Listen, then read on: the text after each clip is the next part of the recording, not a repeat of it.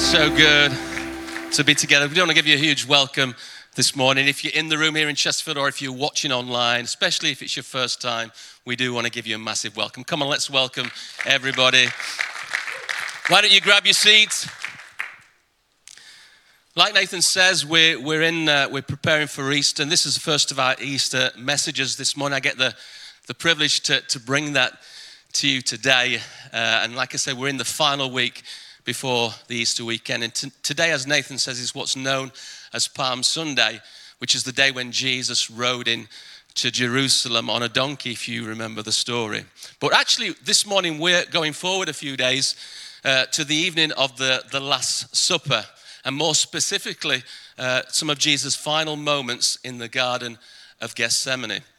The title of my message this morning is The Coming Battle. The Coming Battle. You know, the greatest battle ever fought and won was about to happen. It was Jesus' victory at the cross, his death, and, spoiler alert, his resurrection 3 days later.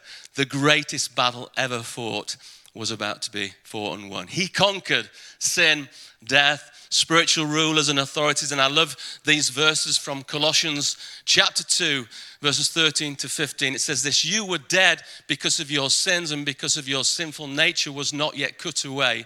Then God made you alive with Christ, for he forgave all our sins. He canceled the record of the charges against us and took it away by nailing it to the cross. In this way, he disarmed the spiritual rulers and authorities. He shamed them publicly by his victory over them on the cross." What a great way to start. Come on, yeah. A great way to start this morning. So the greatest battle ever fought, the greatest victory ever won was the one that Jesus fought and won at the cross. And a few days before all of that, we find Jesus in the Garden of Gethsemane, the moment before the coming battle for our lives. In the Garden of Gethsemane, we're going to see what Jesus went through for us. Even before he gets to his trial and persecution and execution, we will see what Jesus went through for us. I don't know about you, but going through a difficult and painful experience is bad enough. But when you know something is going to happen, the waiting before it happens can be even worse. You know what I mean by that? The waiting can be even worse. When you're in the waiting room, we've all had that experience, when you're waiting for results. Maybe the night before an exam or a test, particularly a driving test. That waiting can be so difficult. The waiting before an interview can be so difficult, you know. We're about to start decorating our bedroom tomorrow. The waiting is killing me. But those moments, I think, can seem insignificant when compared with, and we remember these, the landing party of soldiers just before they hit the beaches of Normandy. You remember the thoughts going through their mind, what they're thinking. If anybody's seen the film Saving Private Ryan, just the fear on their faces. Or in the trenches in the World War I, just before they went over the top into no man's land. You know what? The waiting, the pain, the suffering, even before they get to the battle, is horrendous. Forgive me for a moment. I'm going to put my geek hat on. Please bear with me. Okay, are you ready? One of my favorite books and movie trilogies is The Lord of the Rings. I love that book. And in the third book, the third movie of the trilogy, The Return of the King, there's a quiet moment just before the terrible battle between Gondor and the armies of Mordor. When the Hobbit, you know, the little guy, one of the little guys, Pippin, and Gandalf, you know Gandalf's a wizard, sorry, bear with me, are looking at the violent clouds gathering over Mordor. Pippin says to Gandalf, "It is so quiet." Gandalf replies, "It is the deep breath before the plunge." I love that. The deep breath before the plunge. The fear and tension keeps growing within Pippin until he finally says this: "I don't want to be in a battle, but waiting on the edge of one I can't escape is even worse." I don't want to be in a battle, but waiting on the edge of one I can't escape is even worse. We're going to go to a Bible passage where we're going to read about Jesus in one of those moments, the edge of a coming battle, just before his arrest in Gethsemane. Let's turn to Matthew 26, Matthew chapter 26, and it's from verse 36. And it says this. It says, "Then Jesus went with his disciples to a place called Gethsemane. And he said to them, 'Sit here while I go over there and pray.' He took Peter and the two sons of Zebedee along with him. And he began to be sorrowful and troubled. And then he said to them, 'My soul is overwhelmed with sorrow to the point of death. Stay here and keep watch with me.' Going a little farther, he fell with his face to the ground and prayed, 'My Father, if it is possible, may this cup be taken from me. Yet not as I will, but as you will.' Then he returned to his disciples and found them sleeping. 'Couldn't you men keep watch with me for 1 hour?' The guys are falling asleep again. He asked Peter, 'Watch and pray so that you will not fall into temptation. The spirit is willing, but the flesh is weak.' He went away a second time and prayed, 'My Father, if it is not possible for this cup to be taken away unless I drink it, may your will be done.' When he came back, he again found them sleeping because their eyes were heavy. So he left them and went away once more and prayed the third time, saying the same thing. Then he returned to the disciples and said to them, 'Are you still sleeping and resting? Look, the hour has come, and the Son of Man is delivered into the hands of sinners. Rise, let us go. Here comes my betrayer.'" You know, for Jesus, the Garden of Gethsemane is that deep breath before the plunge. The moment where he can clearly see the clouds, the dark clouds of Calvary at the cross gathering. And in some ways, you know, Gethsemane was harder for Jesus than the cross itself. These will be the darkest hours of Jesus' life. The decisive spiritual battle that Jesus came to fight will be fought on the cross. But it's Gethsemane where he waits on the edge of a battle he can't escape that will be most terrifying to his soul. But as often is the case in our lives, you know, the darkest moments in Jesus' life are also those times when the grace of God shines the brightest. You know, when you're going through those moments, those dark moments, you know, God's grace comes, shines so bright. You know, and in that valley of Gethsemane, we get one of the clearest and greatest views of the highest peaks of God's love at work. And I want to share three observations from Gethsemane this morning that I really want to emphasize to you this morning, because I really believe that God wants to do something in your life today. As he reveals what Jesus is going through in these moments, I believe this is a message of hope. This is a message of grace, of salvation that he wants to bring to you this morning. The first observation is this: the humanity of Jesus. The humanity of Jesus in his suffering, in his faith, in his trust, in his obedience to the will of the Father. You know, for Jesus, Gethsemane and Calvary will be the lonely places. He will face and fight the battles there alone. In his darkest hour, his closest friends will abandon him out of fear for their lives. The war for our lives was won on Calvary, but it's preceded by a very important battle in the Garden of Gethsemane. Moments before, the disciples had been enjoying the Passover feast, the Last Supper together in the upper room. You know, the mood changed quickly when Jesus called out his betrayer, and also all of the disciples for eventually deserting him in the heat of the battle. You and I probably would rather see ourselves as warriors and not cowards, but an honest part of me identifies with wanting to run away from a battle sometimes. You know, that's the humanity of the disciples, and maybe ours as well. And you know, the disciples were imperfect, yet an important part of the Easter story as we are. And I just want to encourage you for a few moments to think about one of the greatest battles in history and how it changed our lives and how it can change your life today. Jesus takes his disciples into Gethsemane after eating the Last Supper.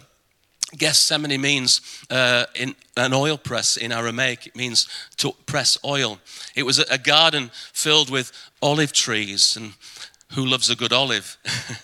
but though it's just to me in Gethsemane, it means an oil press. And when they arrive, Jesus takes his three closest disciples, Peter, James, and John, aside. And Jesus is feeling anxious and wants the companionship of his friends. And I love that thought. Just aside, when we're going through a difficult moment, we need the companionship of our friends. We don't want to do this on our own. And I love the thought that Jesus wanted his friends with him. And I hope that's your cry this morning. If you're going through something, to bring companionship and bring friendship into your life. And he confines in them. In Matthew 26:38, we just get this incredible few words of what Jesus is feeling in that moment. And it says this: my soul is overwhelmed with sorrow to the point of death. Stay here and keep watch with me. Jesus experienced physical pain in this battle, which would intensify in subsequent battles a few hours later in courtrooms and on the cross of Calvary. The prophet Isaiah spoke of this when he said in Isaiah 53 verse 5, it says, he was pierced because of our transgressions, crushed because of our iniquities. Punishment for our peace was on him, and we are healed by his wounds. He experienced physical pain. Jesus also experienced spiritual pain in that battle of Gethsemane. I believe that the weight of our sin is what Jesus dreaded the most about the cross, that he would take upon himself our sin. 2 Corinthians 5:21 says, he made the one who did not know sin to be sin for us, so that we might become the righteousness of God in him. Jesus took all that upon himself. There is only one good reason. Jesus did not call down angels to deliver him from that coming battle. And he could have done that. He could have done that. There was one reason why he didn't. He would rather deliver us than be delivered. Jesus would rather deliver you than be delivered. Jesus was a Messiah on a mission. He was on a mission. He experienced physical, spiritual pain. And Jesus, as we read, experienced emotional pain. When his closest friends fell asleep 3 times in a row that night, it seems the closer Jesus got to the cross, the lonelier he became. When his friends weren't sleeping or deserting him, they were denying and betraying him. By the end of Good Friday, Jesus would be rejected by the Romans, the Jews, the disciples, and God the Father himself. Isaiah also prophesied this. In Isaiah 53, verse 3 and verse 6, it says, he was despised and rejected, a man of sorrows, acquainted with deepest grief. We turned our backs on him and looked the other way. He was despised and we did not care. All of us like sheep have strayed away. We have left God's paths to follow our own. Yet the Lord laid upon him the sins of us all. Incredible what Jesus is going through in those moments. Incredible. Not all wars and battles are noble. We know that. So true today. Some fight for land, some for revenge, others for power.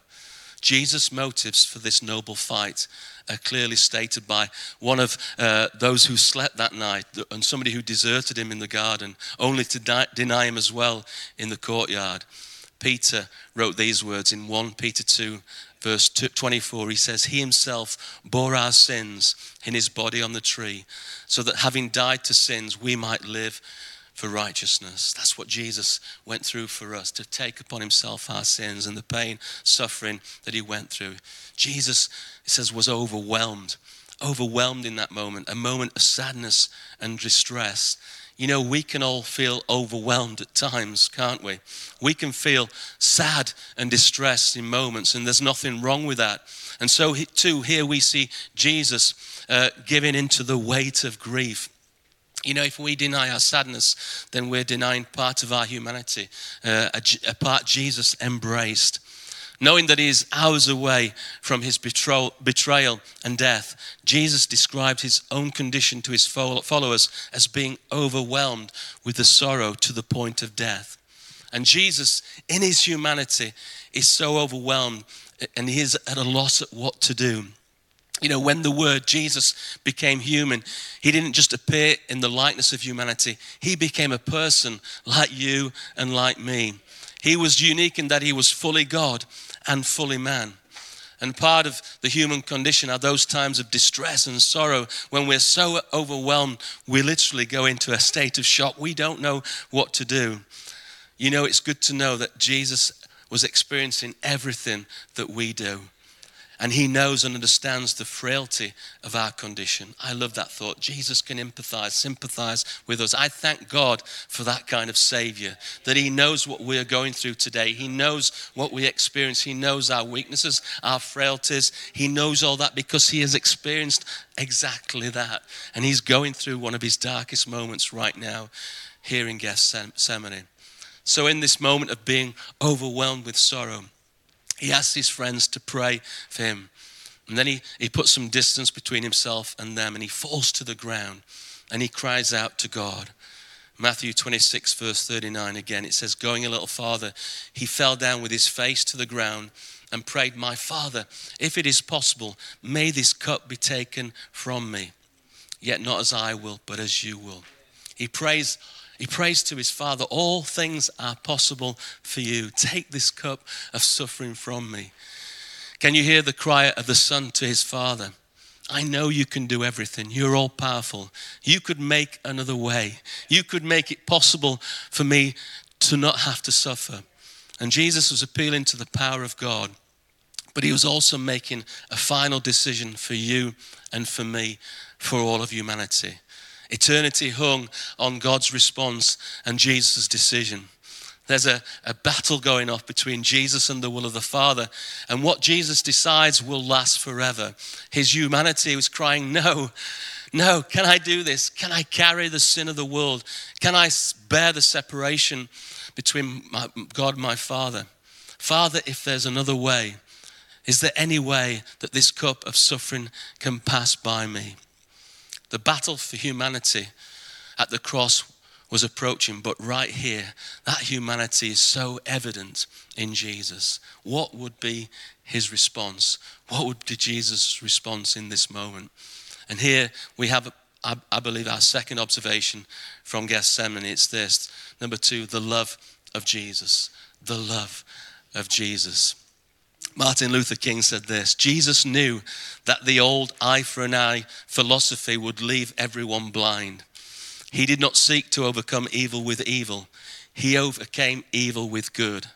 Although crucified by hate, he responded with aggressive love. I love that. Jesus responds with this incredible love for us, for mankind. Love compelled Jesus to fight for our souls at the battle of Gethsemane and Calvary. Jesus went through that because he loved us so much. And so his response, same verse, Matthew 26:39. It says, going a little farther, he fell down with his face to the ground and prayed, my Father, if it is possible, may this cup be taken from me. But then he said this, yet not as I will, but as you will. Yet not as I will, but as you will. Jesus was so overwhelmed by the weight he would have to bear that in his humanity, he prayed a prayer that could not be answered with a yes. Father, may this cup be taken from me. Jesus knew that the cup could not be removed, but in his humanity, he desperately wanted that cup to be removed. He desperately didn't want to go to the cross. He didn't want to drink the cup the Father was offering, but his prayer didn't end with remove this cup. It ended with yet not as I will, but as you will. Jesus submitted himself perfectly to the will of God. God's will was that he wanted even more than life, even more than avoiding the horror before him. Obeying his Father was the most important thing to him. And in that obedience, we see the depth of the love of Jesus and the depth of the love of the Father for you and for me. That he loved you so much that he was willing to go through that for us. The will of God, Jesus is speaking, isn't some corporate strategy. It is the loving plan of salvation, the plan that the Father and Son would devise together in eternity past. The will of God and the will of Jesus is to love us deeply enough to save us. That's why Jesus came. That's why God sent his Son to lay down his life for us. And in the darkness of Gethsemane, we see the brightness of God's love for us so much more clearly. John 3:16. For God so loved the world that he gave his one and only Son, that whoever believes in him will not perish, but will have eternal life. God so loved the world that he laid down, gave his son for us. Romans 8, verses 32 and 37 to 39, it says, he who did not spare his own son, but gave him up for us all, how will he not also, along with him, graciously give us all things? Now in all these things, we are more than conquerors through him who loved us. For I am convinced that neither death nor life, neither angels nor demons, neither the present or the future, or any powers, neither height nor depth, nor anything else in all creation will be able to separate us from the love of God that is in Christ Jesus our Lord. He loves you.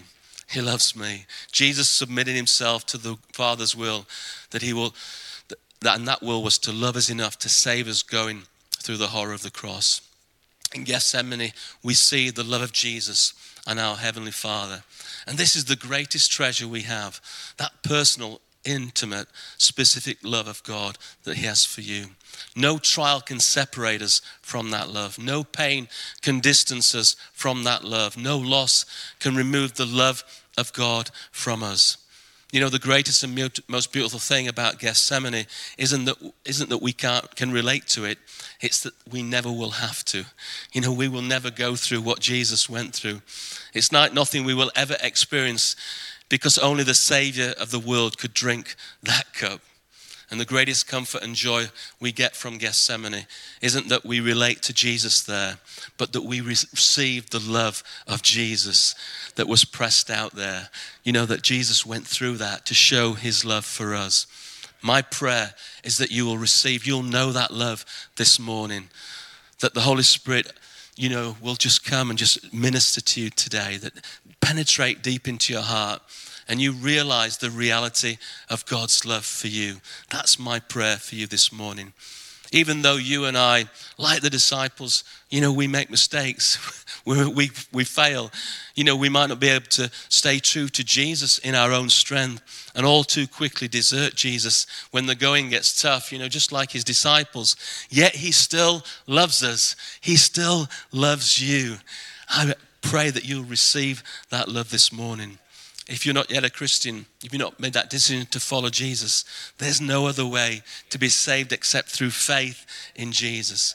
Jesus prayed that prayer, if there is another way, let that cup pass from me. You know, there's no other way for us as sinners to be saved. And the Bible says there is no other name given under heaven by which men can be saved. It's through Jesus we can know salvation today. Receive him into your life today. Receive his love and the gift of eternal salvation. Which leads us to my final observation, which is this: the hope of Jesus. The hope of Jesus. Whatever he was going through, whatever he was about to go through, there was hope. There was hope. There was a plan. And he surrendered his trust to the Father. That's my encouragement to you today. Whatever you may be facing, whatever you may be experiencing, surrender your trust to the Father, to God. Whatever you might be going through, you can know a hope that you will come through this. A hope that says there's a better future. And why is that? I love this quote by Billy Graham. He said this: for the believer, there is hope beyond the grave, because Jesus Christ has opened the door to heaven for us by his death and resurrection. There is hope beyond the grave. Easter always brings hope to all of us. You know, for the Christian, the cross tells us that God understands our suffering, for he took it upon himself at the cross. All of our sins, all of our failures, all of our suffering. You know, on the cross, Jesus asked this question: why my God, why have you forsaken me? He received his answer. He knew it was for this reason: to redeem the world, to save you and me from our sins, to give us an assurance that if we died, we were going to heaven. He was saying from the cross, I love you. I know the heartaches and the sorrows and the pain that you may feel. You know, Easter points us beyond the death on a cross to the hope of an empty tomb. And that's the hope that we have today, that Jesus didn't just die for us. 3 days later, he rose again. He's alive today. It's the hope of the empty tomb. It tells us that there is hope for eternal life, for Jesus has conquered death. Jesus has conquered death. And so we have that hope of eternal life. It's also tells us that God has triumphed over evil, over death, and over hell. This is our hope, and it can be your hope as well. And hope, I believe, is found in the promises that God has given us. Promises that we can be free from sin in our lives, free to know Him, free to have that relationship with Him. We can find so much hope through the gift of eternal life, made possible through His Son, Jesus Christ. No matter what trials, temptations, or pain we may suffer, we can always hold on to the hope that God has given us. God has given us this incredible hope. Just a couple of scriptures to share with you. 1 John 5, verses 13 and 14. He wrote this: I write these things to you who believe in the name of the Son of God, that you may know that you have eternal life. And this is the confidence that we have toward Him, that if we ask anything according to His will, He hears us. You can know this morning that you have eternal life. You can know this morning with real hope that God loves you, that Jesus wants to come into your life and He wants to give you that hope, that future of eternal life in Him. That's our hope today. Ephesians 2, 8 to 10, it says, For by grace you have been saved through faith, and that not of yourselves, it is the gift of God. For we are His workmanship, created in Christ Jesus for good works, which God prepared beforehand that we should walk in them. For by grace you have been saved through faith. It is a gift of God. And God wants to bring that gift into your life today. What will your response be today? You know, when Jesus said yes to the Father, it meant salvation for us. And when we say yes to Jesus, to our salvation, it is saying no to our wills and agendas. And it's giving our lives over to Jesus. It's making Him Lord of our lives. Salvation is the forgiveness of sins. It's a free gift of grace that God wants to give to you today. You know, you can't add to that gift. You can't earn it. You can't make yourself any more or less deserving of it. However, we cannot forget that nothing is free. It's free to us, but what is free for us cost Jesus everything. You know, Jesus went through all of that for us, paid the price for us that we could know Him today. He loves you. His mercy and grace pursues us, and I love that. And He does that all the days of our lives. His grace reaches out to us, and He's asking us to say yes to His salvation today. When Jesus said yes to the cross, He was saying to us that, and He believed we were worth it. You are worth it for Him to go through that on those days, in those moments. What is our response this morning? What is our response to Him today?